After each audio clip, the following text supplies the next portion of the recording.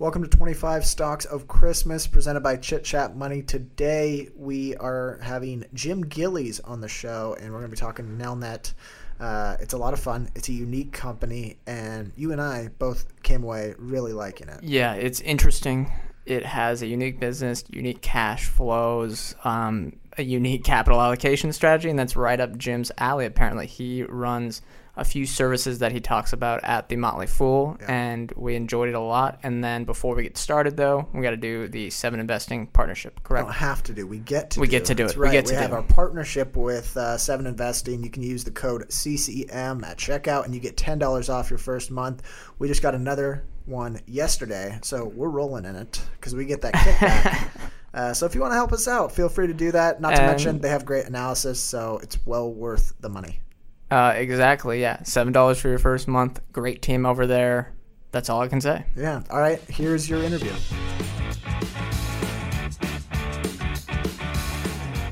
Welcome to Chit Chat Money. On this show, hosts Ryan Henderson and Brett Schaefer interview industry experts and riff on the world of investing. As a quick reminder, Chit Chat Money is a CCM Media Group podcast. Ryan and Brett are not financial advisors. Anything discussed on Chit Chat Money by Ryan or Brett or any other podcast guest is not formal advice or a recommendation. Now please enjoy this episode. Today we are welcomed by Jim Gillies, lead advisor for Hidden Gems Canada, a Motley Fool service. I actually met Jim this summer in my internship at the Motley Fool. So Jim, welcome to the show. How are you? I'm pretty good. Thanks for having me, guys. And you are talking Nelnet today. How did you find this company? That's a really great question that I don't have an answer to. It resonated with me. I read a lot of blogs. I follow a lot of Twitter feeds. I read a lot of publications and newspapers. And I probably about 6 months ago, I kind of came across on a blog or something. I looked at it and they mentioned it was out of Nebraska. And so I started poking around at it, and it quickly became my second favorite company out of Nebraska. First one, maybe Berkshire, right? First one's a little larger and run by a couple of 90-plus-year-olds. But yeah, I found the story fascinating. Right. Okay, and then it is kind of a mini conglomerate a bit. I know they have one business that's quite large, but can you explain what Nelnet does? Because I think when someone looks at it originally, they're going to be like, I have no idea how this business even works. Well, and Brady, that's kind of the hook here. My investment style is I want you to say, what the hell, whenever I recommend something or look at something. So I like confusing. I like the contrarian, special situations, that sort of thing. There's plenty of growth investors out there, but there's not a lot of what the hell is this investors. And so this company falls very well into what the hell is this. It's a collection of businesses. It's a collection of,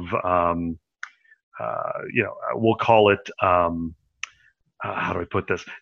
A lot of call options, if you will, a lot of kind of almost venture capital bets. There's a really strong business hidden under a giant pile of student loans that's largely matched with debt, which will scare practically anyone off.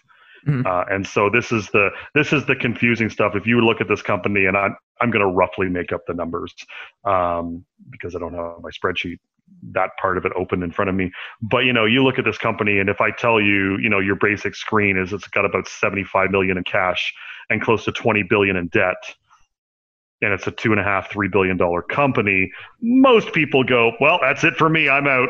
Yeah, right. And that reaction is wrong, in my opinion.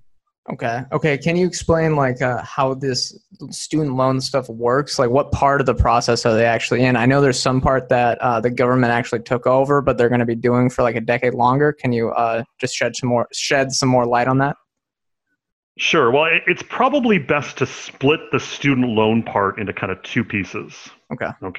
And you're giving away my secret sauce with the part that the government took over or split away. But they basically there's a bunch of different pieces to this business. They've all got, like their little three-letter acronyms. So we're going to call this Nelnet Diversified Services, or NDS. This is their student loan origination and servicing arm. They get paid on a per account basis, and they work for the federal government and for state agencies and for banks and other fintech companies. And at the end of last year, they were servicing nearly $500 billion in loans, but $475 billion, I think, for over 15 million customers. Wow. And so, that's not nothing, right? Right. And you get, there's various revenues from that. It's a reasonably growing business. I think it did about, it's not going to knock the lights out, but it's been reasonably growing a couple percent a year. And they're just the servicing. Now, the problem is, when my valuation process, I almost value this business, which I just mentioned is doing $500 billion a year, or servicing $500 billion a year in loan. I had 450 million ballpark revenue for them. I almost value this business as a zero. Really? Which again is right. What the hell is this, right? Mm-hmm. That's going to be the theme. Hopefully, you can take some mild cursing. No worries. But the idea is so they basically had a couple of contracts with the government, which we won't get into the weeds of these things. But they basically lost both of them, and so now the government doesn't sound like they have a plan really to replace them. And the government has already pulled the ripcord on extending one of the contracts through to mid 2021. And there's, I'll bet you coffee, they're probably gonna vote to extend the next one. And Nelnet's gonna fight to probably get these back, but assume that goes away because we don't need it. We don't need it in the investment case. But so assume their largest, highest revenue part of the business goes away. They still service various federal, private education and consumer loans. That business is about $50 billion, as opposed to, it's about like 1/9, 1/10 the size of the big government business. And that's about 50 billion loans for about 2 million borrowers. So that business will stick around. So maybe you want to throw a bit of valuation in for that. But I assume the government business is gone, and so call it a zero if you want. That's cool. But that's the ongoing student business. Now, what you were referring to earlier was the business, the types of loans that have been gone for nearly a decade. And that is, we're going to call it the Nelnet Financial Services, NFS, as opposed to NDS. This is the big pile of student loans on the balance sheet. It's about $19.5 billion, I think. Okay. It's about 19.5, 20 billion, somewhere in there. They own both the loans as assets, and of course there's a matching debt against a lot of that. But that's kind of the kicker of why you want to invest here, because this giant pool of student loans, basically this thing is this pile of student loans. This is a slowly melting ice cube, or slowly amortizing ice cube, I suppose. And so it's about 19.5 billion, I think, last time I checked. A year ago, it was like 21.5. Year before that, it was almost 23. The vast majority of these loans, of this loan portfolio, like I'm talking 98% of it, is backstopped by a federal government guarantee of between 97 and 100%. So there's almost zero default risk here for Nelnet. Wow. And see, I told you it was fun. That is a little bit exciting. Okay. Well, you want me to make it better? Yeah. Yeah. Okay. You guys are students, or you've recently been students. That's been a while for me. The student loans, when you take out a student loan, it's generally at a fixed interest rate, right? Mm-hmm. The financing is at a floating interest rate. What have interest rates done this year? Oh, right. They've cratered. Right. Yeah. Nelnet earns a spread. Okay. So their spread, as interest rates have dropped, their spread has widened. Okay. So interest rates falling is actually a good thing for Nelnet, when in most cases it's a bad thing for someone that's servicing loans like this. And so for this portfolio, yes, it is. Okay. So when investors look at the most recent earnings letter, and they see that net income is up 100% year over year, that's pretty much what is responsible for that, right? Yeah, there's a lot of accounting. I'll use the word chicanery, even though chicanery implies something negative. It's not. Accounting obscures what's actually going on here. Okay. And I live with an accountant, so I'll routinely tell her that. But we once had a 2-hour enhanced discussion about the proper way to recognize deferred tax assets, or liabilities rather. Yeah, my house knows how to party. Yeah. So, but no, it gets better. Not only is this largely default rate, not only is interest rates, the drop in interest rates or the drop to a low interest rate environment good for Nelnet, but how long are interest rates going to stay low? I mean, I've seen various things that poke you out through to 2023. Yeah. Okay. Now here's the second kicker. If you can go look at their filings, they will actually tell you what their forecast is for when they expect the cash flows for this nearly $20 billion portfolio to roll in. Now, of course, they don't get they don't get all of it because someone has to pay off the securitization against it. But you get a reasonable forecast here. And so at the start of 2020, there was expectation that the total cash flow to Nelnet would be just shy of 1.9 billion over the next 20 years. Okay. As of the most recent quarter, because interest rates have dropped, and they've already collected 3/4 of cash on this, but that number has gone from 1.89 billion to the forecast is now 2.26 billion. So they've actually collected cash for 9 months so far in 2020. And the expected forecast has gone up, and that's a result of that spread I told you about. But then if I told you that of that 2.26 billion, let me just double check here, make sure I'm quoting you the right number. 1.37 billion, or 61% of it, is going to come in the next 4.25 years. So nearly 2/3 of it comes in the first 5 years, most of which we are expecting to be in a reasonably low interest rate environment. So this is incredibly front-loaded, this cash flow forecast. Okay. And with an almost guaranteed, 98% of it backstopped by a government guarantee of 97 to 100%.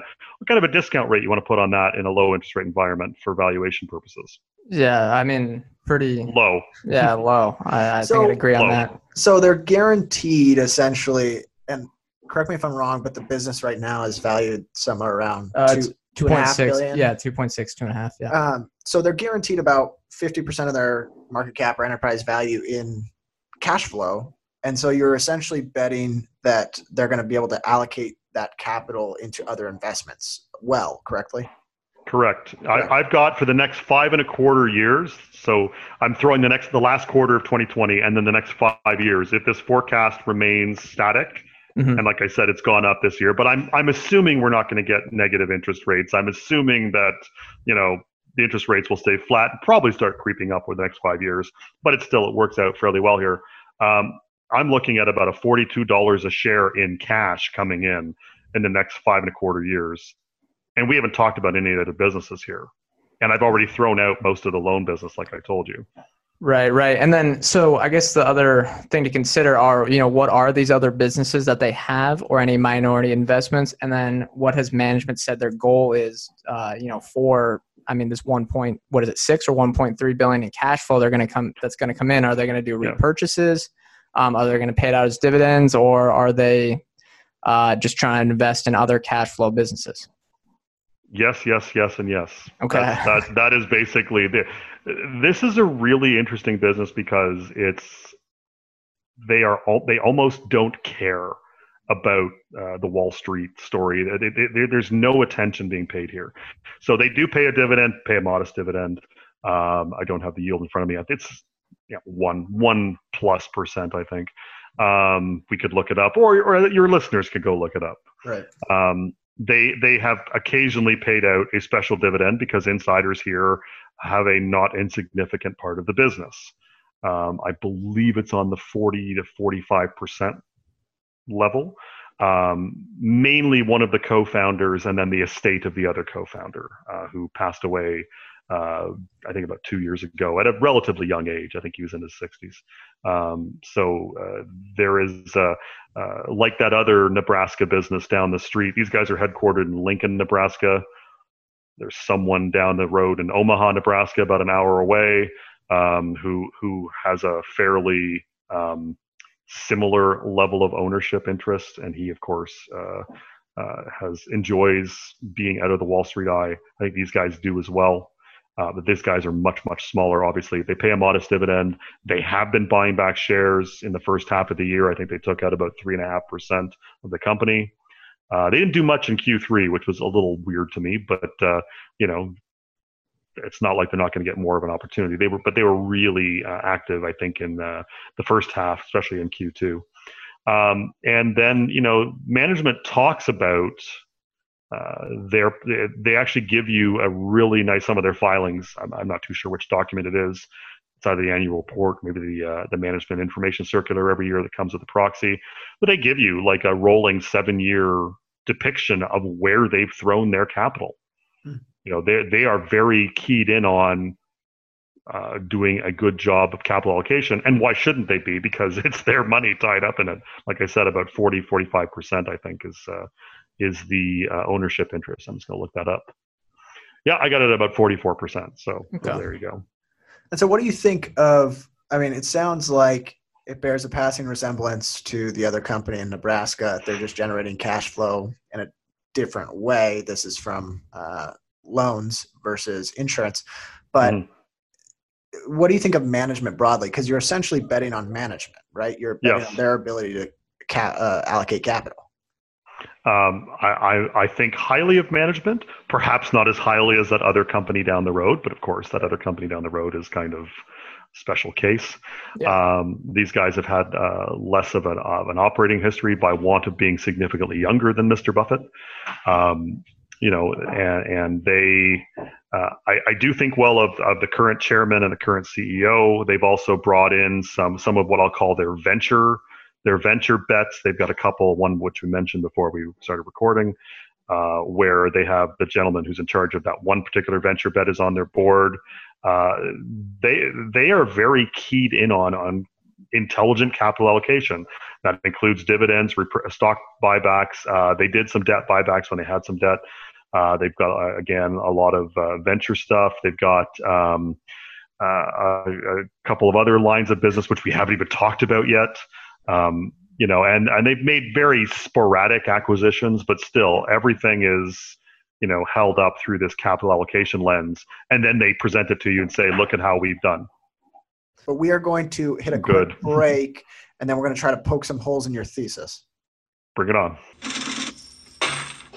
Cox Panoramic Wi-Fi includes advanced security to help protect all your connected devices. You'll get real-time alerts. Oh, like this one, so you don't have to worry about malware. Or when your kid downloads a song from a shady link. And now all your computer can play is red color, where are you? All blocked, thanks to advanced security, included with Cox Panoramic Wi-Fi. Advanced security must be enabled in the Panoramic Wi-Fi app. Restrictions apply. Okay, welcome back in. Now we're going to do Devil's Advocate. We've done this on the show before, but for anyone that doesn't know, we've presented some sort of counterpoints to try to poke holes in Jim's thesis, and we're going to let him try to refute them. So the first one for me is a lot of college classes are online right now. And so there's been a lot of talk about, I'm not going to pay as much for school and whatnot, stuff like that. And so if there's pricing pressure from college, they may see a decline in lending, which would negatively impact Nelnet. Will it though? I've literally, I've already kind of headed you off, right? Because I've said basically the one part of this business, this giant pile of loans they've got, that's not going to impact a reduction in less lending and lower student borrowing, lower costs.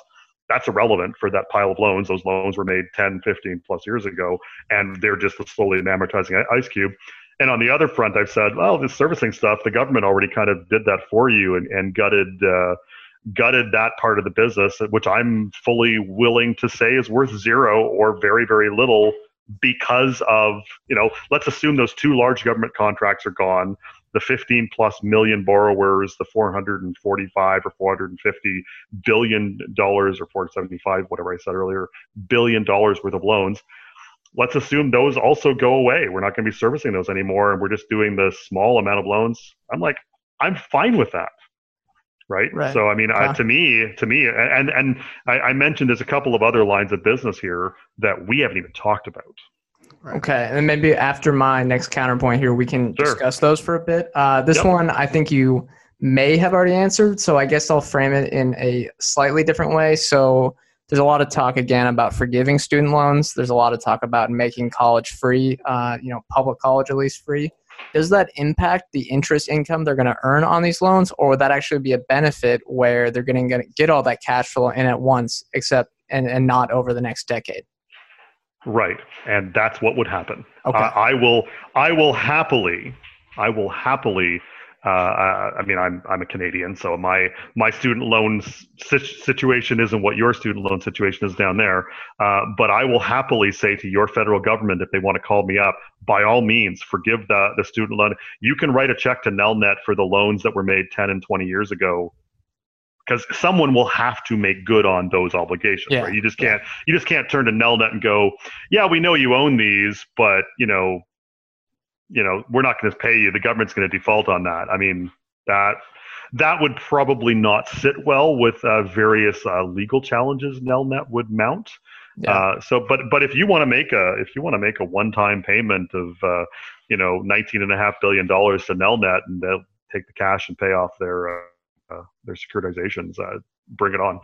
Right. Yeah. I mean, that does sound even like better, because I mean, you get all that cash flow at once. They're going to have the ability to invest in all these businesses now instead of having to do it incrementally over the next decade. And we just had Lawrence Hamtill on not too long ago, and he talked a lot about when government is reliable for a bill, they usually pay their bills. And I think that's sort of the case that we're getting here with Nelnet as well. Yes. Right? Well, and they also have a printing press too, right? So, Yeah. I mean, and look, not that $19.5-20 billion is a insignificant amount of money. But it's not exactly something that the government worry about. Okay, so we have talked about the loan side of the business, but you said, and you've mentioned now, that they have other investments as well. Do you want to talk to some of those? Sure. So we've talked about NDS, which is the loan servicing. We talked about NFS, which is the giant portfolio of loans. We haven't talked about Nelnet Business Services. So Nelnet Business Services is education technology services and payment processing. It is basically software as a service business for private K-12 schools and over 1,300 higher education institutions. These revenues are sticky, as in you bring Nelnet's software into your educational institution, you are probably not getting rid of it 6 months later when a competitor offers you 5% cheaper. Once they're in, they're in. These are good sticky revenue, and it's been a growing business. Coming from 2015 through 2019, NBS compounded revenue at about a 15% clip. They compounded pre-tax income at a 19% clip. Yes, in the first half of the year, the pandemic slowed that growth rate to 1% on the revenue line and 8% on the pre-tax income line. That's still not that bad, frankly, given the slowdowns in so many other areas. Yeah. Due to the pandemic. So this is an interesting business line. And look, there's a public competitor who we could use as a valuation proxy that is growing slower. So that's interesting to me. They have also what's called Nelnet Communication Services, which is their fiber to the home or fiber to the premises arm passing or serving more than 170,000 households in Nebraska and Colorado. It's also known as ALLO, ALLO. So sure why. On the sort of the SaaS business, the one for the K through 12, that software, who is using that software? Is that for administrators, or is that for Okay. The whole institution would use it, use it for tuition processing, for basically tuition processing and just scheduling everything and making sure that your institution works. As the dog comes over again. So it's kind of like software for the principal's office, essentially. Sure, that's a good way to put it. They mainly are in private K through 12, as I said, but they are looking at more higher education institutions. They are looking to go into the public sector as well. Obviously, the tuition part of it would go away because we don't usually pay tuition for our public schools. But they're also looking internationally, and this is a business you don't know exists if you don't read the filings. This is just because again, this is a big student loan business, right? I mean, when I first started looking at this business, I mentioned to some of my colleagues at the Motley Fool, and the only response I got, have you ever looked at this? And the only response I ever got was, "Oh, Nelnet, they hold my student loan. God, I hate those guys." So I'm like, no, but it's not a student loan business only. So anyway, there's the school, the SaaS business, again, that's kind of hidden. There is the fiber to the home business, which we just got a good idea of what that business is worth because they just sold a majority stake in it. I think they've retained about a 48%. And that business is, I think I've got their segment of that business at the 47% version. That's worth almost $400 million. Wow. So we've got that. Then there's a little business I know you guys are familiar with. This is their venture capital bets. There's specifically a piece called Huddle.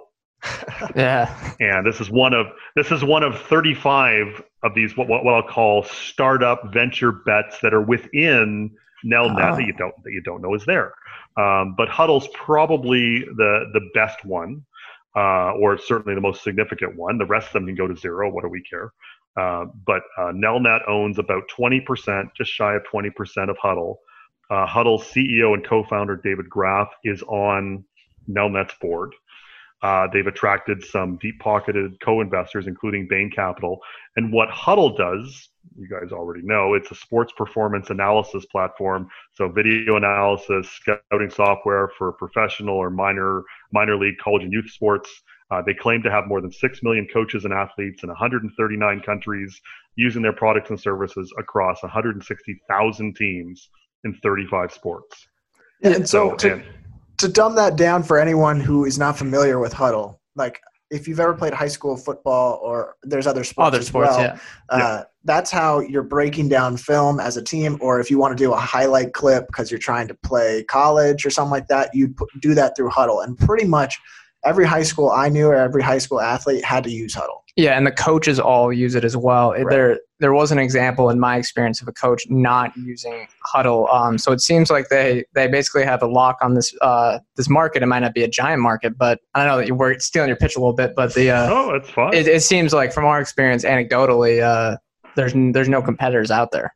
Yeah, Brady, my pitch is here is a crazy great business that you've never heard of. Yeah. That's what my pitch is. And so here, as part of it, you get Huddle. They own 20% of Huddle. And one of the rare things, if you remember your accounting classes, right? Your accounting classes, you recognize all losses when probable, but you only recognize gains when they occur, right? Because of the whole principle of conservatism. Again, I live with an accountant. We have these types of conversations. I imagine I can envision the room at Nelnet. They had to be dragged kicking and screaming here, but I think it was in Q2. They might have been Q1 of this year, but I think it was Q2. Nelnet participated in the most recent financing round for Huddle. They did throw in some extra capital. They threw in, I think, about $26 million. They had to write up on their books the value of investment by $51 million. So basically Huddle, just based on the most recent valuation, at some point I suspect Huddle, because they are dominant, as you say, I suspect at some point this will either be sold to a private equity group, or maybe we even see it public, and then that's how we'll realize the valuation there. But all of this is to say that, people looking at Nelnet and thinking of it as just a student loan provider, I hope I've shown actually it's not just a student loan provider. And in fact, the student loan, the regular ongoing servicing business is probably the least interesting part of this company. Okay, so what would have to happen? We'd like to look at the flip side because you're getting us kind of antsy. We like that. That's my gift, man. But what would have to happen for you to sell the business? What could go wrong? That's an excellent question. I'm not sure yet. They would have to do some sort of a demonstrable stupidity in cash allocation, capital allocation. We don't see that. Of course, the best predictor of the future is to look at what they've done in the past. Compensation is reasonable. I mean, it's nice. We'd all like it, I think. But management compensation is not egregious. I haven't even mentioned them getting a bank charter, which they did. Which is also I'm valuing at zero. Maybe they get something. In terms of pulling out, making deals that are weighted heavily to management payoff and not so much to their shareholders, I could see that ticking me off enough to make me sell. I'm very much the kind of guy who's in the who's drank the Kool-Aid, if you will, of I'd probably be better off if I never sold anything ever, and that includes my losers. And I'm not a go growth kind of investor kind of guy. So I mean, we can probably throw that. I know a lot of people. The present market environment that we're in says is really tilted towards growth, money losing growth usually. But I kind of look at this and go, they'd have to make some really bad or self-serving capital allocation decisions where I felt disenfranchised from the benefit. And I'm not sure we'll see that, but that would be one way for it to do it. The other thing that would make me potentially sell is extreme overvaluation.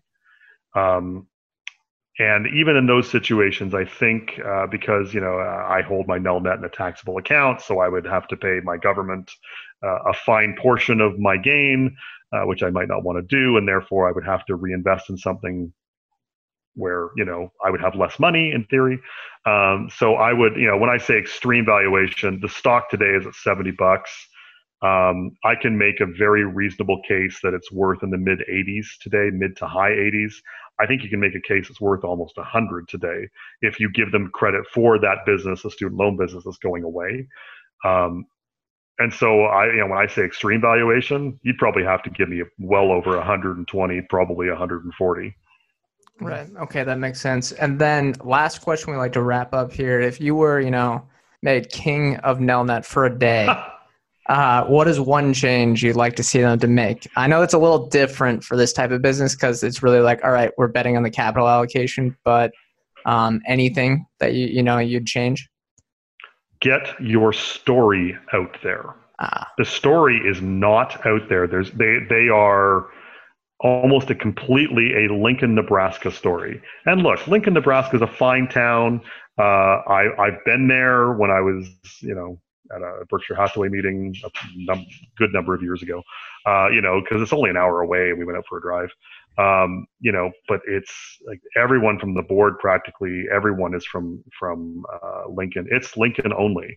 And no one's heard of it. And like I said, when I did mention it at the Motley Fool, the only response I got from coworkers was, "Oh, they had my student loans. I hate those guys." Ryan, I don't know if you participated during your internship. You knew that we had the Fool research database, Fool IQ. Right. But one of the favorite things I do, like you're gonna go talk about a company like Tesla or Apple, right? Mm-hmm. I mean, there's already a bazillion things in the database from various analysts. Like I'm gonna add no value, frankly. But when I can find companies that aren't even in the database because no one in the entire history of the Motley Fool's research database existence has ever looked at them, that excites me, and that was Nelnet. Among others, actually, but we're only talking about Nelnet today.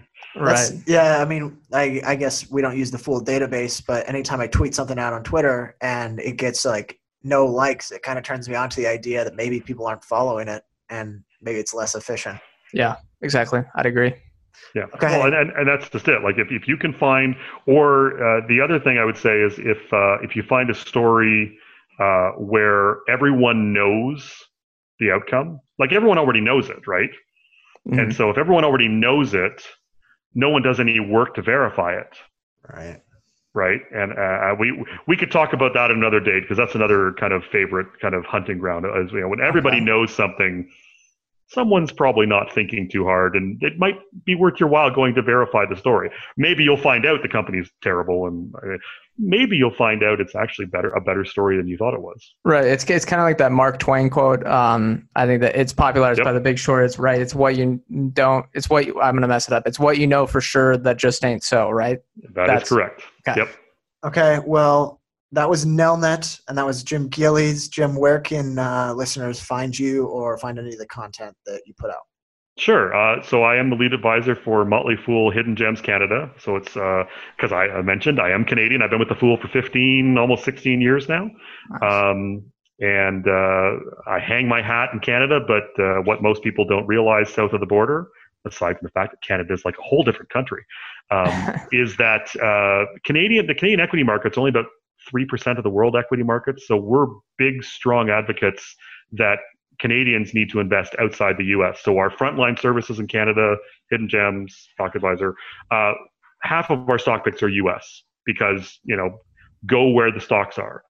So Hidden Gems Canada, I make guest appearances in Stock Advisor Canada and the other Canadian services.